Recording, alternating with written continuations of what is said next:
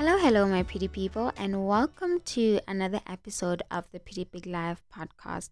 I'm your host, Fulufelo Maseko. If you are a returning listener, thank you for continuing to support our show. And if you are new, welcome. We love having you join our little community. I hope you have fun, and I hope that you learn something from every single episode. Now, it's exam season, right?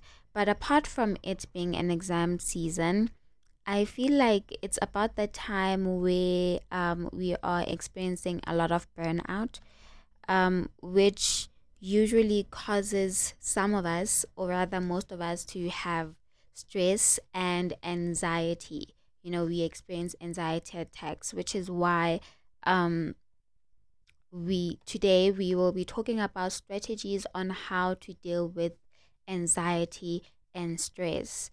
I think it's pretty perfect because also it's October, and October it's still mental awareness month, and anxiety is a disorder, is a mental health disorder that has to be spoken about.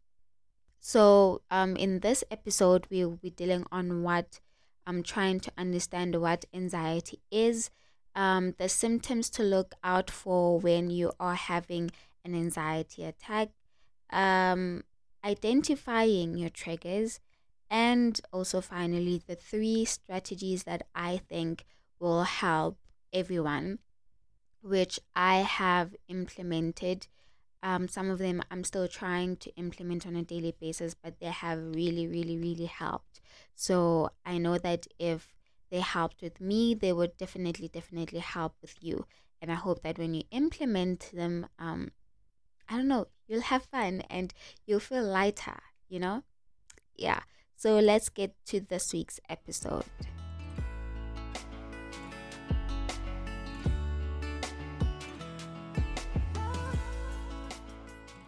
There's one thing that we have to understand, right?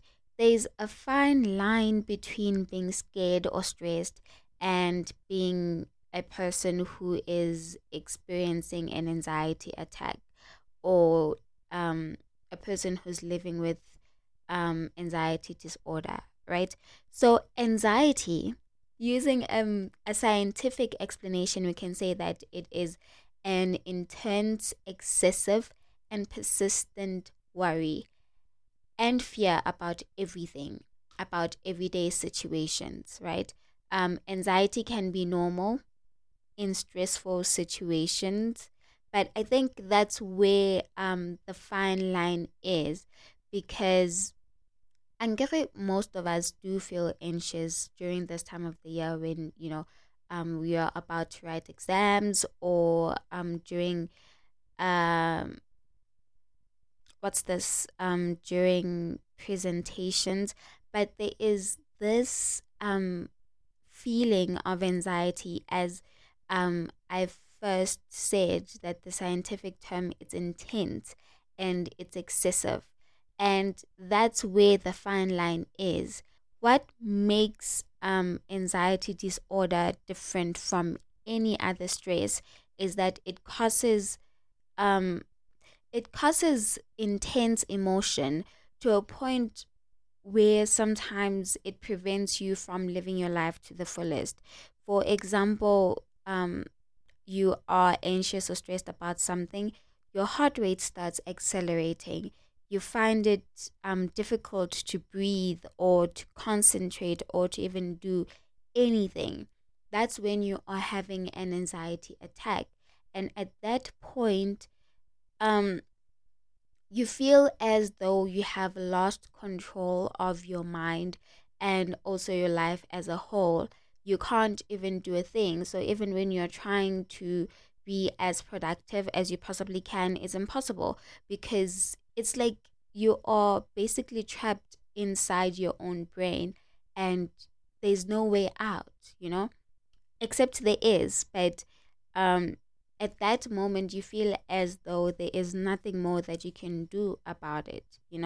And yeah, that's why it is important that we know what the symptoms are when you're about to have an anxiety attack, and in that way I think you will be better prepared on how to manage it and how to get out of that situation. You know what I mean? So, which brings us to our second point, in which we'll be talking about today, which are the symptoms. So, what are the symptoms to look out for when you're having an anxiety attack? Okay, so when you are having an anxiety attack, you'll usually feel like you are in danger. You will panic or dread. You'll feel nervous or restless. You'll have a rapid heart rate. You'd start sweating, trembling, or chills. You'll feel tired or weak. Um, you'll have difficulty focusing, and to such an extent, or if it's very severe, you will end up not, or rather you'll end up feeling like you can't even breathe, you know. But as I said, anxiety can be manageable, right? There are strategies that you can use to help with managing and dealing with anxiety. But should these strategies not help in any way, please do consult a therapist or a psychologist for better help.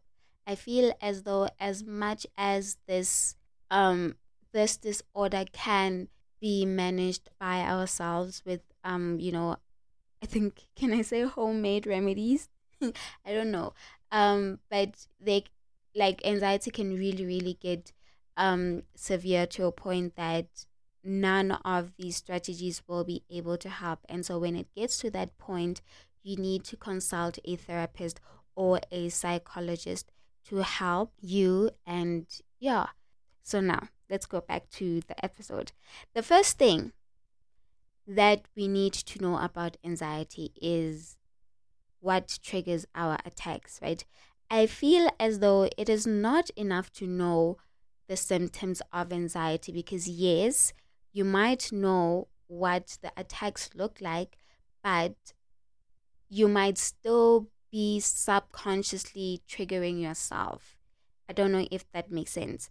Okay, for the entire statement to make sense, I'll make an example with myself. I am a caffeine addict. I love coffee with everything in me. But as I am also a person that lives with anxiety, it took me a while to realize that caffeine was one of my triggers, depending on how much coffee I drink, of course. So usually I would drink like 3 or 4 cups of extremely strong coffee every single day. But after a while, I realized that after drinking maybe a cup or two of that very, very strong coffee, my brain would start spiraling out of control, and I would end up not doing anything on that day because I was literally living inside my brain. So I would be trying to work on something, but then, I'll be trying to multitask in my brain, but not in a not in a very effective way, because then I would start thinking about all the things that are going wrong, and why am I like this? Why is this happening? Stuff like that. And the heart rate will start, and I will feel like I'm about to have a panic attack, but it was actually an anxiety attack, because yeah, it would really, really get bad. Which is why I say, gore, it is important to know what triggers you, because with that, I managed to moderate my love for coffee, because I knew that, okay, as much as I could skip maybe 1 day or 2 days, I couldn't completely let go of coffee, because I just love it. It makes me feel alive, So with me knowing that this is a trigger, for me identifying it as a trigger, I was able to moderate it based on what my body could tolerate and the amount of coffee that I needed in my system to remain productive throughout the day. And I think it came to an extent whereby, okay, it was fine that Monday to Friday, sometimes Monday to Thursday, I can have like, a cup of coffee. But during the weekend, I would have no coffee at all. So I cut back from 3 to 4 coffees to one coffee or one cup of coffee before 12 p.m. And after 12, no coffee. Um, so this is one of my personal triggers, but it is also a strategy that you can use to manage your own anxiety if you are someone that consumes a lot of caffeine. So you can reduce the amount of anxiety that you get by cutting back on your caffeine intake. You know? Okay, now let's get right back to the triggers. Anxiety triggers can differ from person to person, right? We are different humans. What works for me might not work for you. Well, yeah, but triggers differ from person to person, but a lot of triggers are common with people living with anxiety, right? Most people, like myself, have multiple triggers, while for some, the attacks may be triggered for no reason, you know? So we have already mentioned one possible trigger with caffeine, right? A person may also be triggered by maybe health issues, certain medications. I feel like when you take certain medication or you're given certain medication by your medical practitioner, it is important that you become clear on what the effects are, because as much as it might heal something, it might also be triggering another issue, that we don't know of. So certain medications can trigger anxiety. Skipping meals can trigger anxiety. Having financial problems, which I feel like is a main trigger for most of us.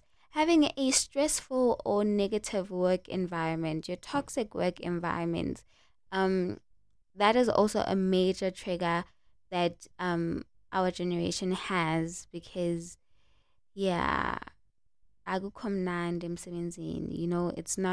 It's really not nice being in a workplace whereby there is a lot of hatred and sometimes witchcraft, sometimes there's just negative energy. It's not a space whereby you can be at peace. You know what I mean? If you're an introvert, social events might trigger anxiety. And one of my major triggers, conflict, you know? So I think conflict with loved ones is a major, major trigger. So that are some of the triggers that I could think of. But it can be challenging to identify your triggers, right? Because it takes a whole lot of self-reflection. And after that, probably having to let go of what you love, you know? Um, like I didn't have to completely let go of my love for coffee, but I had to minimize my intake, which was really hard. So the challenge that I feel we will face with, having to identify your triggers is the self-reflection.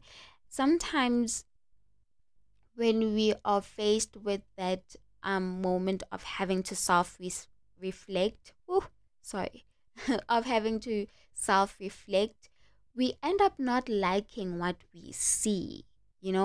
And I feel as though instead of trying to fix and work on what we don't like or what is not serving us well, some of us just retreat and rather, not what's this? not face the truth and run away from it. Do you know what I mean? It's like knowing your toxic traits, right? And instead of accepting and changing, you'd rather be like, ah, but that's just how I am, that's just how I was born. And that kind of makes, gives a standard. You're just giving yourself a standard that you don't have to change, and that people around you are the ones that have to change and not you. I think that's the challenge, that's the biggest challenge that we have with self reflection. So if you are not a very self-conscious person, that's like I know that I'm a problem, and this and this and this is a problem. And in order for me to fix certain things or to be better in certain things, and in this case, to manage my anxiety, I have to let go of certain people. I have to let go of certain habits. It will always be a challenge, and will always feel like we are stagnant. And yeah, the difficulty will always be there, but as I said, it can be challenging, but it is possible. And it is very, very necessary as well as important to identify, to self-reflect, and identify your triggers if you're going to effectively manage your anxiety. You know what I mean? So it's definitely possible. But before we go on and on about self-reflection, I want us to talk about the three strategies in which we can implement today, this moment, in order for us to manage our anxiety. So there are so many more strategies that we can implement, and if you are interested, you can go on this journey with me to research more and to learn more on the different strategies. But of course, should I feel the need to add on these three, I will definitely have another episode on anxiety and talk more about them. But these three strategies are the ones that I have been using, and I know that they do work. Some of them I might really not be perfect in as yet, but they really, really do work with helping with my anxiety and, helping me feel lighter. So, Leah, let's get to it. The first strategy that I would like us to talk about is creating boundaries and learning to say no. The thing is, not all stresses, right, are within our control, right? Not all stresses are within our control, but some are. And I think putting too much on our plates may increase our anxiety or our stress load, which will then make us more prone to anxiety attacks, right? And it limits the amount of time in which you can spend and work on yourself. So which is why we need to start taking control over our personal lives, because it may help reduce stress, protect your mental health, and in turn help you manage your anxiety a little better. So that's why sometimes saying no, it's completely okay, because I feel like sometimes we are afraid to say no because we are afraid of how it might affect the other person and how that person will in turn think about us, instead of caring more about how doing that thing will affect us. Do you know what I mean? Because I think with me myself, there was so many situations that I would overload myself with everything, with every problem that we were having at home. I would put it on my shoulder. Everything that needed to be done, I'd make sure that I do it, because to me, even though I have an older sister and she's disabled. No, disabled is a wrong word. She has autism. It's a spectrum, right? Yeah, she has autism. I felt like I had to take the older sister role, yeah. And even though I have like a bigger brother, I automatically took the older sister role. So whatever problem that everybody has at home, it will all fall on my lap. And I didn't realize how bad it was until I got back from race, from living at race to living back at home. Because, when you are at race, you don't really see problems that are happening at home, because everything is just from afar. So I'll only experience things that were happening during the holidays or during the weekends that I would be coming to visit. But then, anyways, and so, me being the bearer of everything would really overwhelm me because every situation or every problem, I had to come up with a solution for it. Yes, my mom was there to help me, but it was still the thing. Yeah, hore. Sometimes I couldn't even sleep because I'm always thinking about, what's next? What are we going to do? How are we going to fix this? And it took a toll on my mental health, and I feel like, yes, there are certain things that I have to be involved in when it comes to my family, but there are other things that I can simply say no to in order to protect my own mental health and in order to help me not to feel overwhelmed. Do you know what I mean?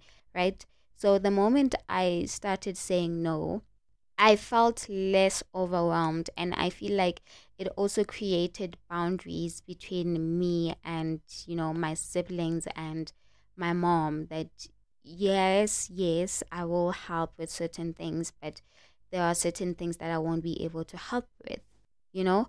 So, one way to do this, or rather, one way in which you can start taking control of your life, as I said, is by saying no more often, so if you feel like you are juggling too many responsibilities, it will feel you it or rather it will leave you feeling overwhelmed, really, really overwhelmed, and you won't be your best self when you are in that situation. So be more selective about what you take on and saying no to things that are, or rather, that will unnecessarily add on to your load. And being more selective can also reduce your anxiety levels. So always remember that it is perfectly okay for you to say no if you're feeling overwhelmed. It isn't a sign of failure, but it is just you protecting your own peace and also creating boundaries with people that will increase your anxiety levels. In It's basically a healthy way of protecting your well-being, Yeah. And number 2, practicing self-care. I feel like this should be my mantra. I feel like self-care should be my mantra, and I should just make the entire podcast be about self-care because um most of the episodes we've been talking about, or there has been, sections whereby we talking about self-care, either gratitude or compassion, being more compassionate to yourself, and self-care. Now, but this is the truth, right? In order for you to reduce your anxiety levels, you need to practice self-care, because studies show that people who engage in self-care, right, report lower levels of stress and improved quality of life. And we already know that less stress, no anxiety attacks, right? While a lack of self care is associated with higher levels of stress and burnout. More stress, more anxiety attacks. The thing is, this generation is just trying to be fancy with self-care. But self-care doesn't have to be elaborate or complicated, you know.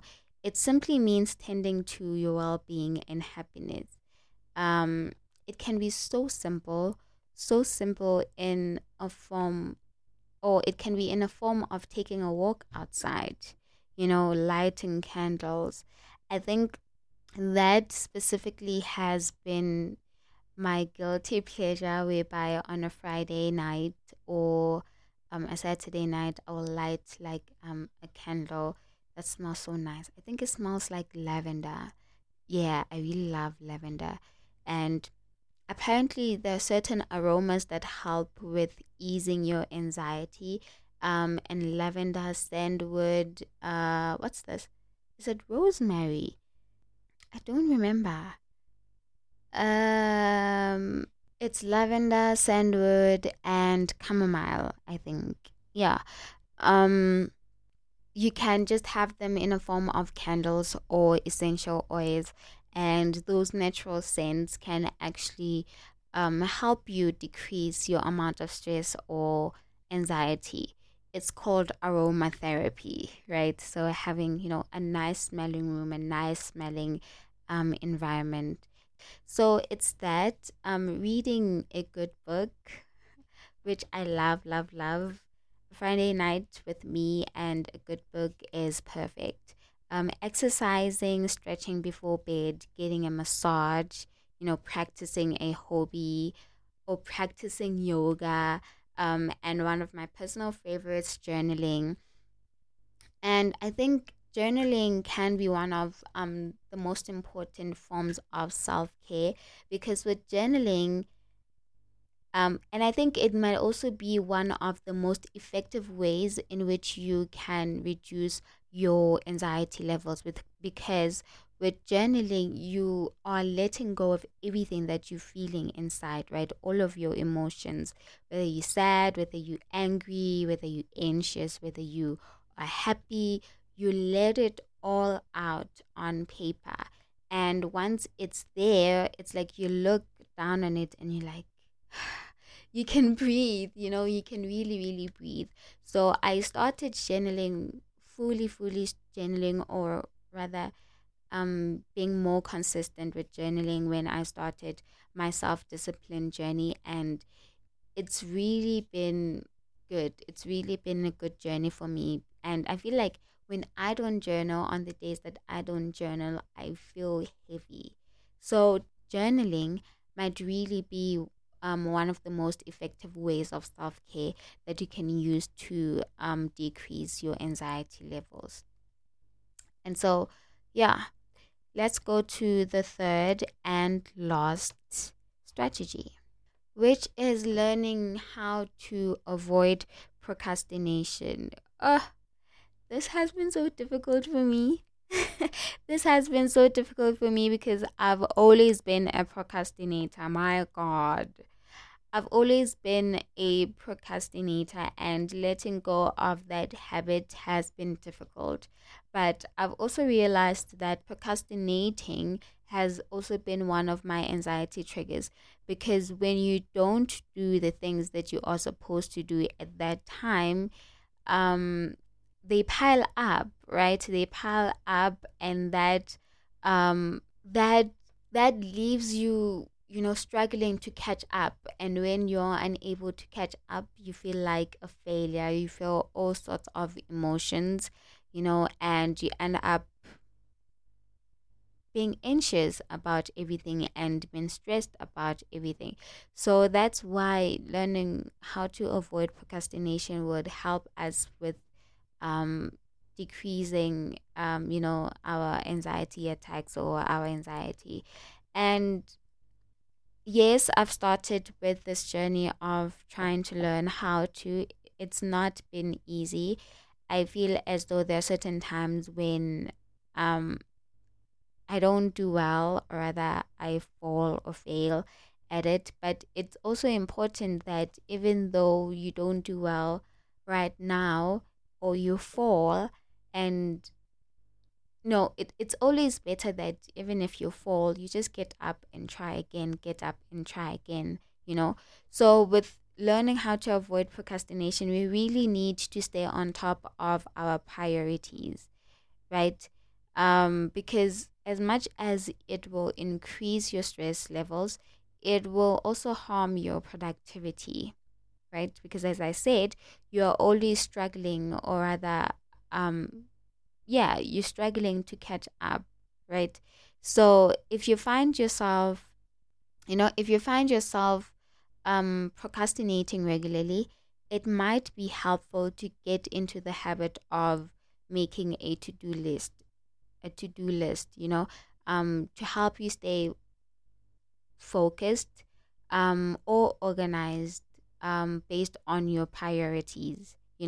And I think at the end of the day, we need to give ourselves realistic deadlines, and work our way down the list, work on the things that we need to get done today, and just give ourselves chunks of time or uninterrupted time to to work efficiently and effectively on your given tasks for that day. So I think it's also important that we don't overwhelm ourselves a lot with tasks. There were times in which I will literally, on my to-do list, there will be 20 or 15 things to do. Some of them were not as important, or they were not on my priority list, but I felt like the more things I do on that day, it will make me feel like I was being productive, more productive. But I learned that um, it doesn't, it really doesn't. It ends up making you feel overwhelmed, stressed, anxious, and you end up just doing one thing out of the 20 or the 15 things that you have written down. So work on things that you need to get done right now or today. And yeah, as I said, give yourself realistic deadlines, right? Give yourself realistic deadlines. And as always, be kinder to yourself. This is a journey that we are taking. This is an experience that most of us need to get through. So it won't be easy. It really won't be easy, but it can be done. And we are on a journey of ensuring that it is done and that we do it. So be kinder to yourself. Don't talk negative to yourself. Be grateful. So if you are a journal person, don't forget to journal gratitude every single day. And if you're not, I do suggest that you take up journaling, because it's a game shifter. So yeah. Thank you for joining this episode of the Pretty Big Life podcast. I hope that you enjoyed it, and I really hope that you learned something from it. So yeah, we love hearing your thoughts, and if you would leave us a review or a sweet voice note, that we would definitely add on our next episode. We would really, really love that. I'd really appreciate that. So yeah, I hope that you enjoy the rest of the week, and that it is productive and filled with self-love, self-care, and gratitude. I love you guys. See you next week. Bye.